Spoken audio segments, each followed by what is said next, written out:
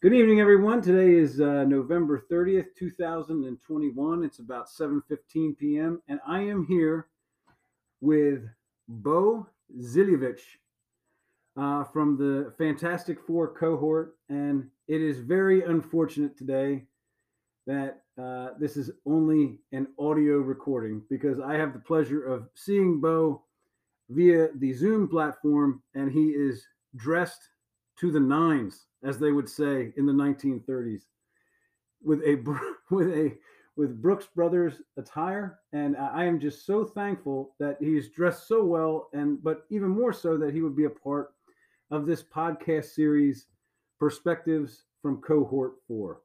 So I am joined here with Bo, and Bo, if you don't mind, I'm just going to just get right into the first question, which is, can you tell us a little bit about yourself and your occupation? Okay. Well, my current occupation is associate professor of computer information systems in information systems and aviation studies department at Atlantic Cape Community College.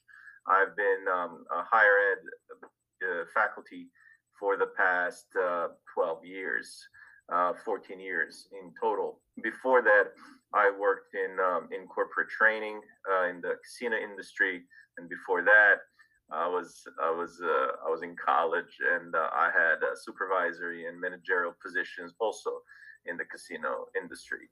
Currently, I work for community college, Atlantic Cape Community College, which is a wonderful place to work at, where I'm a tenured faculty, which I'm very proud of. In addition to that, I have opportunity to teach at Stockton University. I teach statistics out of our business department, and sometimes I teach IT for healthcare for the Rutgers University. So I'm engaged in and interested in numerous elements and topics of information technology, and as of recent also cyber security. Currently, I'm working on a grant that has many stakeholders involved. We're looking to expand and enrich cybersecurity program offering at Atlantic Cape Community College.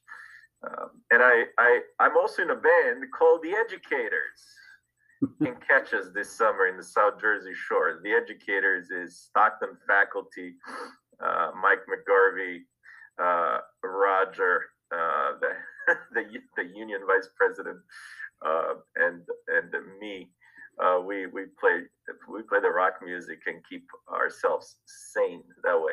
Wow, man, no, that is that, what sort of genre of music would that be? Classic rock. Yes, all right, okay. And now we're doing a bit of a holiday now because we have a gig tomorrow. We're gonna be doing some holiday, music and some Sinatra Okay. and some more like classier Mm, stuff. Yeah. okay. So, man, it seems like you're really busy. I mean, and you're involved in a lot of different programs, a lot of different academic institutions. If we could just go back 3.5 years ago, or maybe 4 years ago, and you were thinking about possibly pursuing a doctorate, you know, why did you consider pursuing a doctorate at Stockton? And then once you applied and you announced that you were pursuing it, like what did your friends think, or what did other family members think when you decided to make that decision?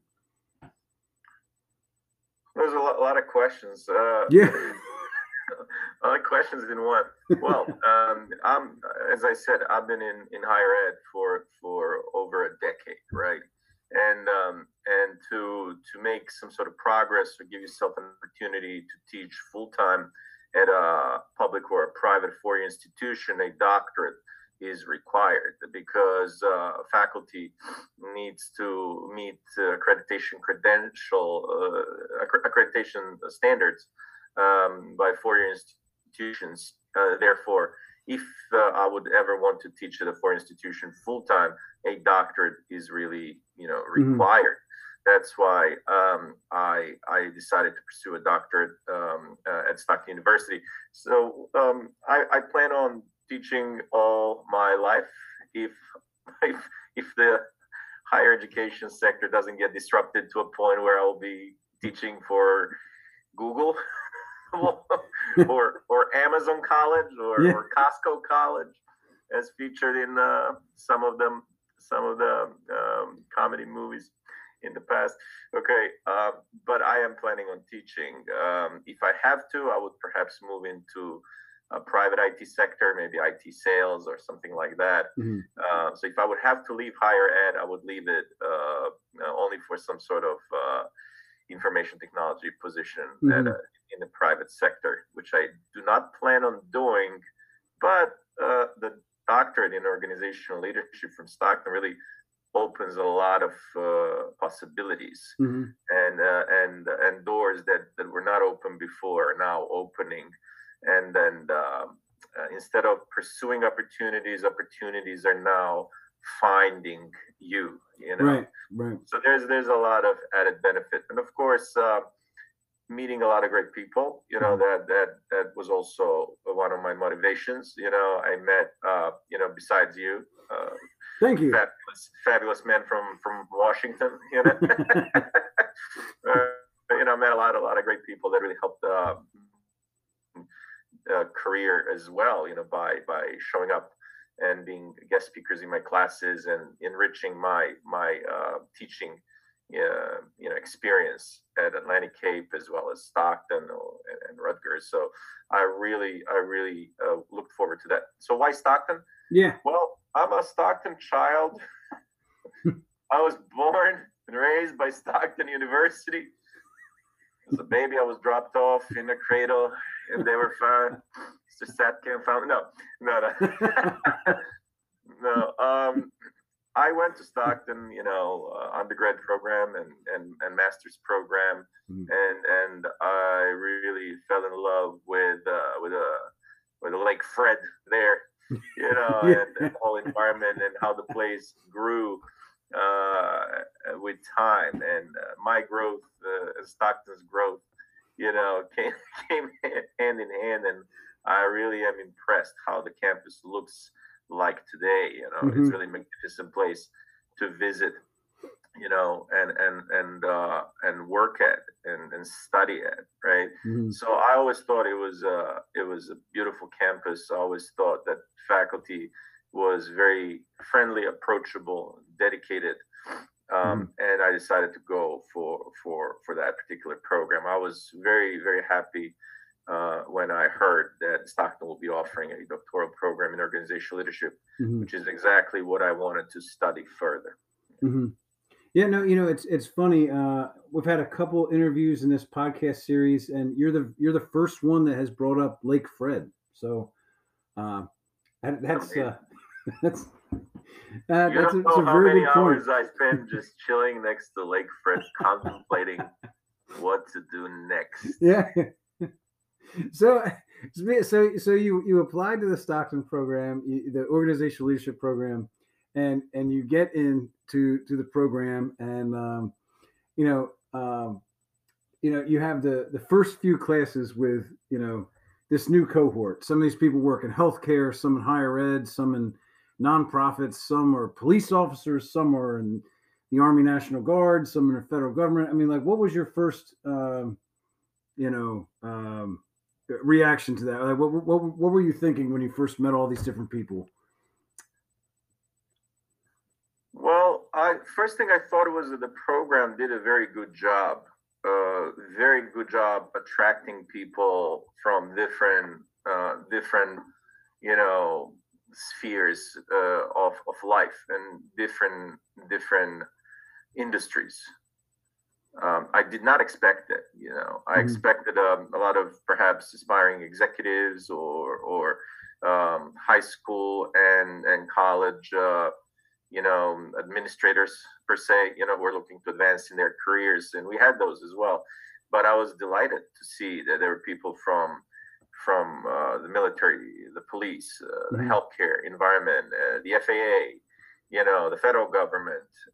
I thought this was an amazing opportunity, to go through the journey together and create a whole out of many different particles and pieces. that were present there. Diversity again was a huge factor that attracted me and helped me stick with the program. The people in the program were really open-minded. They were really friendly, and we really formed a rapport that will not be easily matched. Mm-hmm. Cohort 5, 6, 7, 8, 9, 10, 11, and 12. Yes. Yeah. And speaking of the bond we had in the cohort, do you have a favorite memory? I mean, you've been in this program now for over 3.5 years, or 3+ years. Do you have a favorite memory that kind of stands out above the rest from this program? Well, I have a lot of great memories where we had a lot of good laughs. Everybody remembers the presentation about lead. Yeah. I don't want to go into detail of that. That is not my favorite memory, I have to say. My favorite memory was a learning exercise we had. I don't remember all of the particulars and details, but I will tell you what I do remember, what stuck with me to this day, and probably will be till the rest of my life. We had a learning exercise where we had to organize a healthcare institution that specialized in mental health. Mm-hmm. In this exercise, we had to organize the administrative branch and doctors and nurses and patients and schedules. And what came out of this exercise is not the difficulty of organizing a mental health institution. What came out of this exercise is that your coworkers, as well as patients of this institution, all come with mental baggage, mm-hmm. all come with private, personal backgrounds, hurt, and issues that form them as a personality, and that those personalities have to be dealt with. Mm-hmm. So what was really amazing about this exercise is that it was a decoy where we at the beginning all thought, okay, we are organizing a mental health institution. A mental health institution must have beds, supplies, food. We all started building it like we were building a house out of Lego cubes. We wanted to build a mental health hospital. But the purpose of the exercise was recognizing that people that you're going to be working with are also bringing mental health issues mm-hmm. that are inevitable part of every organization. The people that you're going to be working with in your organizations are not robots. Mm-hmm. They are not purified and cleansed from all the imperfections when they got up this morning. They come up with insecurities. They're coming with shyness. They're coming mm-hmm. with extrovertness sometimes. They're coming with everything that has made them as a human being. And understanding that you're dealing with human beings primarily is what really stuck with me. And it was my favorite exercise that I kind of have in the back of my mind to this day when I deal with people in all the organizations that I'm with. These are people, and people can be approached in many different ways. And the best ways with kindness, humbleness, and humility at all times. Mm-hmm. And this can really go a long way. No, that was my favorite exercise. No, that's great. So I'm going to shift subjects here for a moment, and as you know, since you've been through it, the Stockton curriculum is kind of, they consider it, it's 54 credits, but you have like phase 1 and then phase 2. And, so the first phase, focuses on, I think it's like roughly 12 classes or something about leading your organization or engaging stakeholders or transforming an organization. And, that's like the first phase. And the second phase focuses more on the dissertation. But on the first phase of the Stockton program, with the classes that we took and everything, what from that first phase of the lead program do you think maybe helped you personally and or professionally? Those first few classes. Well, what really helped me was information we got about authors that are relevant in the field of leadership. We learned about the Cotters, the Shines, the Brene Browns, Amy Edmondsons of the world, Mm-hmm. Christensen's of the world, and his innovator's dilemma that sticks with me to this day. So the greatest value I got was inspiration to look for books to read. Mm-hmm. And not only books required by the classes, but the books around the theme that we covered during that first more esoteric philosophical part of this program. So I read relentlessly. I think even to this day, I didn't stop. I think I'm reading, anywhere between 15 and 20 books a year, maybe more. I'm trying to get up to 30, but it's almost impossible. This stuck with me. This was the best part. I've learned so much from these authors that were brought up in these classes. So I would have never had that inspiration to search for that kind of knowledge if I was not in the program. Mm-hmm. So the program, woke up that hunger Mm-hmm. for learning about leadership, learning about communication, learning about listening, learning about pausing and not responding immediately when challenged, etc. Right. So that was the best part for me. Not only what we studied there, but how this really moved me to learn more. Mm-hmm. I'm naturally curious, but I have to be directed. So program directed me in the point of leadership philosophy, Mm-hmm. and that's what I really liked about it. All right. No, that's great. Now, you get through like the foundation, whereas some people talk about that leadership foundation in the first phase of the program. And then you move in, to the second phase of the program where you start looking at your dissertation in practice. So the question I have is, could you tell us a little bit about your dissertation topic? And did you kind of have a feeling that that's what your dissertation topic would be when you started the program? Well, no. Okay. No, I thought my dissertation will be around online learning. Even before pandemic, I realized that online learning, online certification is really the way the big industries is going right now.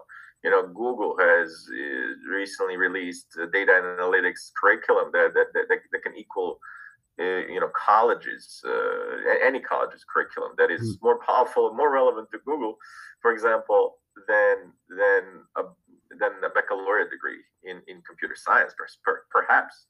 So I thought I was going to study online learning, adaptation of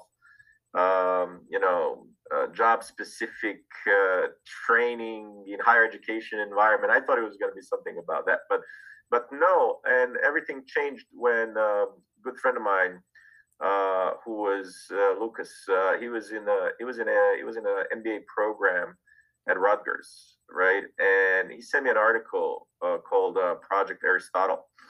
Project Aristotle was Google's research on psychological safety. Google was trying to figure out what makes some of their highest performing teams so great, and they found out that it was the psychological safety that made them so great. Mm-hmm. So I got interested in what is psychological safety, right. What is that about? And then I ran into Amy Edmondson, author Dr. Amy Edmondson from Harvard University, and her book Fearless Organization. Dr. Amy Edmondson did the same psychological safety study in healthcare institutions and also high school sector as well. I reached out to her and she picked up the phone twice, very quickly, but picked up.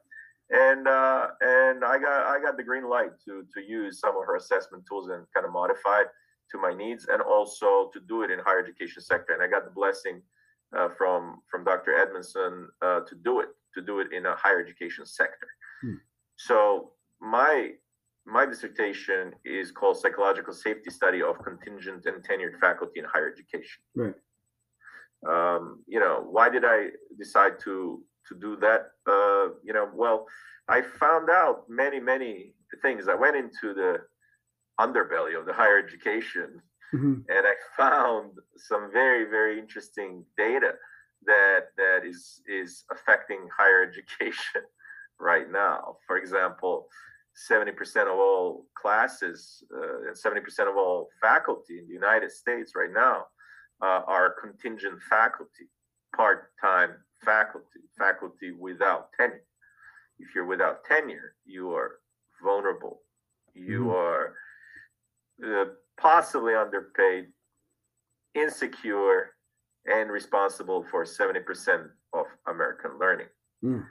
So my study wanted to take a look at the psychological safety aspect of contingent faculty when compared to tenure faculty. I'm defending on Tuesday. I don't know if you want me to do that presentation or not. Tell you what my findings are.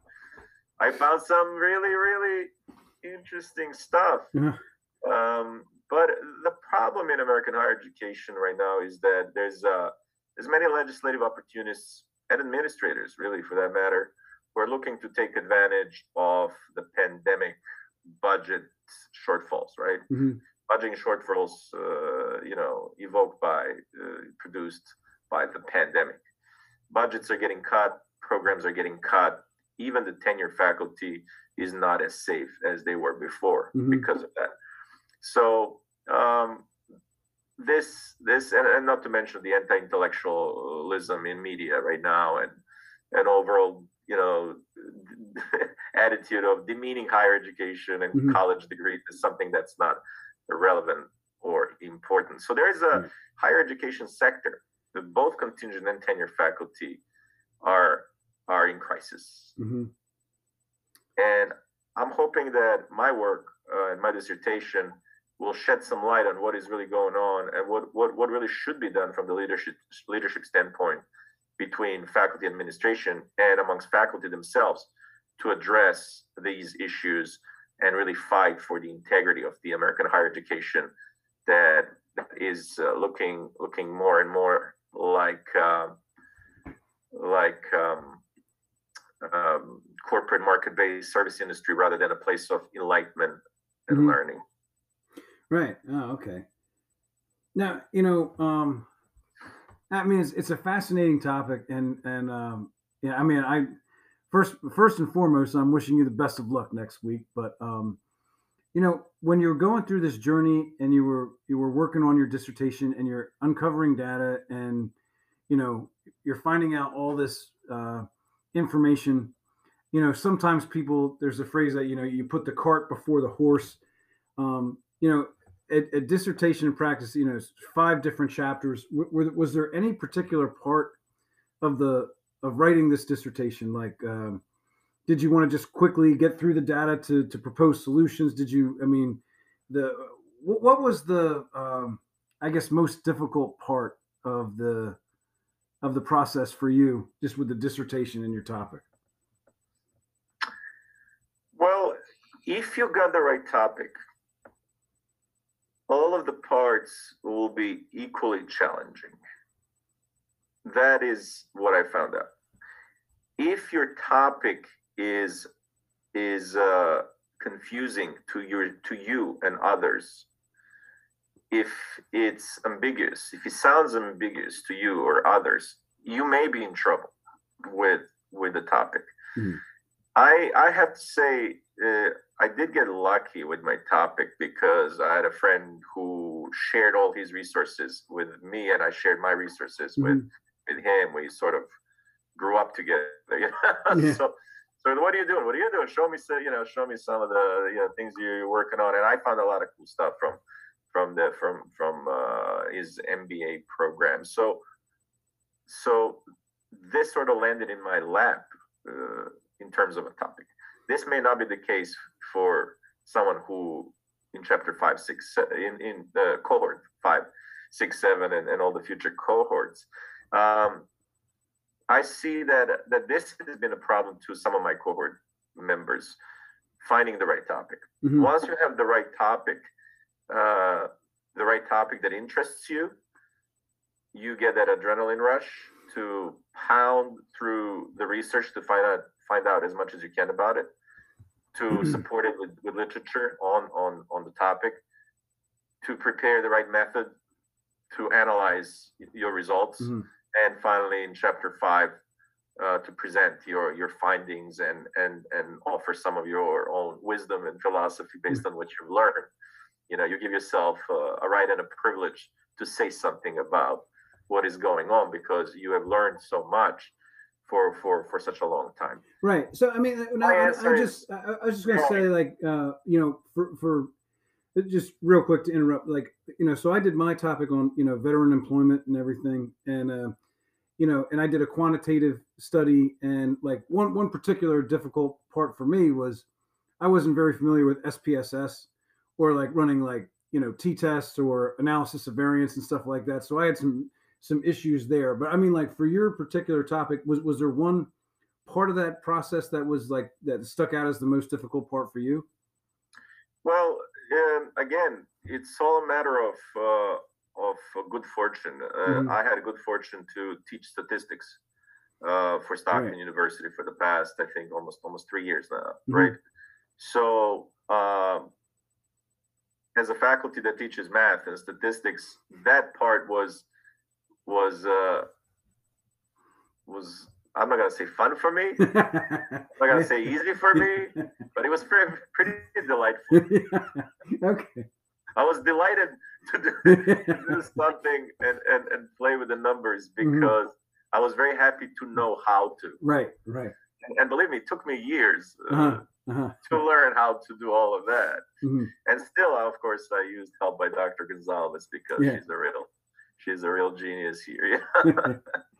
Hey, well, we've got we're coming up here about 2 minutes left, and so I've got the final question here I'd like to ask, and that would just be simply, what advice would you give to current students in cohorts 5, 6, or 7, or to those considering pursuing this program? Well, the program, you have to stay agile. You have to stay prepared for change because the program may change. The program has changed since we started, if you remember, Sean. It's changed. It has evolved. George, Sharp, has left the program. We started off with it, right? That's right. So he was a real visionary for us and a real kind of spiritual leader for us as a cohort. Once he was gone, there was some change in people and leadership of the program that we had to cope with. So be ready to cope with change. Okay, get some good books on how to write dissertations. Our cohort member, Dr. Ayman Al-Minawi, wrote a book about it, Project Management for Dissertations, that I can plug in right now and advertise. Dr. Al-Minawi has wrote a tremendous book on that. So there's a lot of literature on how to write a proper dissertation. Also, advice is network and stay very close. Although people in your cohort may appear to be different or from a different industry, and they appear to be kind of holding on to each other and perhaps not comfortable to leave their safety zones. You had people from healthcare altogether, people from military altogether, policemen altogether. Try to breach those walls and insert yourself. Because when I did that, we made some of the most exciting and most fun projects together, including the Happy Wood. Yes, that's correct. Artifact. Pet Rock was our right. Pet Rock. Pet Rock, yes. Hey, well, invented a new Pet Rock. I don't think I ever laughed harder in my life. After that video we produced together. So the main advice is mix with people that you think are completely different than you. Invest energy in them, give them time to respond, and you will have a really wonderful human experience. All right. Thank you very much, Bo. We have 4 seconds remaining, so I will just say thank you for tuning in. Goodbye.